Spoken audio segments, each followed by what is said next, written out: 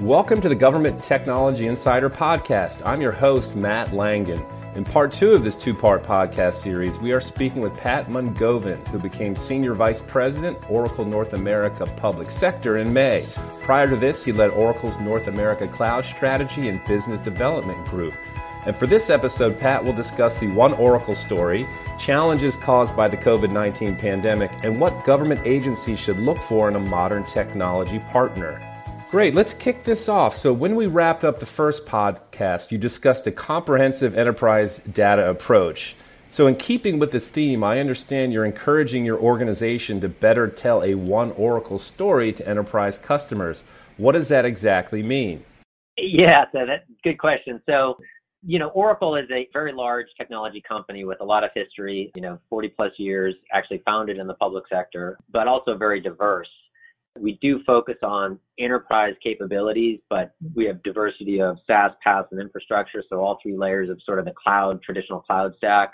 We have, legacy sort of technology on-premise. We have applications. We have a host of kind of core technologies that support communication and other areas. So, I guess in alignment with that, we have sales teams that support those various initiatives. And so ultimately, when I think about our customer base, historically we've had sort of an inward to outward facing lens. And so I say One Oracle to make sure that we have a perspective that we have one customer. There's one federal agency, there's one state agency, there's one higher education institution. And the fact that Oracle has multiple sales forces selling into that with their specific product set or capabilities or services, that shouldn't matter to the customer. So when I think about One Oracle, I think about prioritizing one vision to the customer about what they can execute against from an Oracle perspective. Realizing that there's a huge landscape of technology vendors out there and partners. So we are one piece of the overall equation. And I want to make sure that from an Oracle perspective, we present that unique kind of one view perspective to the customer, and then the customer in turn can internalize that. Great. Now let's shift and talk about the pandemic. You kind of hinted at this earlier on in this interview, and certainly the COVID-19 pandemic has highlighted multiple challenges for public sector agencies. And from your perspective, how can these agencies be better prepared for the future, which is kind of weird and uncertain in many ways, Yeah. So I think, the operative word in there is probably prepared. And I think it's hard when you're so focused on the daily execution of your mission, and it's irrespective of what industry you're in, it's hard to think about emergency preparedness. But I think if there's one thing that's been highlighted in this environment is the critical nature of having an emergency plan and having a strategy, having a backup, knowing what you're going to do if, an eventuality happens, even if it's relatively unforeseen.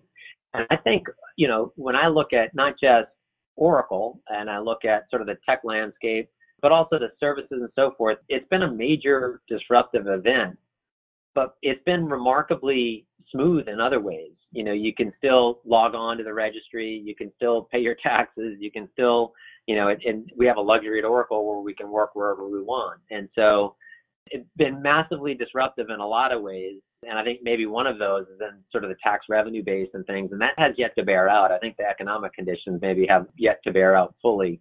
But in terms of the delivery, I think it's, don't wait for the emergency to happen. Have a plan in advance. And that may be technology, like things like that, disaster recovery, autonomous, our new autonomous capabilities, so that if people can't get into the office, your systems are still secure and running. It may be cloud, so that you don't have to do patching and upgrades and so forth. Someone else is going to take care of that for you.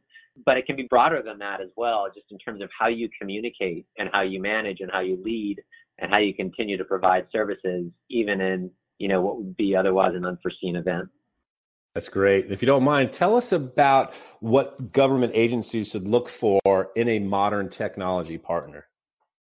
Yeah, and sort of, I think similar to my answer to the earlier question when, we talk about what's core in terms of technology, with mission delivery being the central kind of component, I think it's kind of an older view, which is listening. Like technology partners should listen more to what the opportunity is that the customer is trying to address or problem that they're trying to solve. And I think the benefit of working at a place like Oracle is that there are again, there's deployment model choice. And so if a customer says, hey, look, I just invested, $2 million in a data center. I have statutory concerns. I have regulatory concerns. I have compliance concerns. I have data sovereignty considerations. Running on premise is just fine. I think if that supports the mission. If the customer says, you know what, I don't have those concerns per se, or I have a way to sort of ameliorate or lessen those concerns, then a cloud might be the right approach. Maybe they don't want to stand up a data center, or they have a burning platform or hardware refresh considerations. Then cloud really works. And so the power of a company like Oracle is that we can provide the type of deployment model choice in a secure way for a customer that's fit for purpose. And so that's what I think, especially on the government side, that's what I think customers should be looking for, is a partner who's going to listen to the strategy and then present a series of options that are fit for purpose. Outstanding. Pat, we really appreciate your time today. And before we sign off, is there anything else to add or anything we may have missed? No, I appreciate the time. I think, again, it's a very exciting time in government. There's a lot of changes. There's in the federal space, we have changes happening, conclusion of the federal year coming up and elections and so forth. So I think the pace of change will continue to accelerate. And I look forward to, being on the sort of the bleeding edge of introducing autonomous and some of the newer capabilities into public sector. This concludes this two-part Government Technology Insider podcast series where Pat Mungovin, Senior Vice President, Oracle North America Public Sector, shared his insights and perspectives on key trends, challenges, and opportunities in today's government IT arena, and much more. And Pat, thank you so much for your time today. Most welcome, Matt. Take care.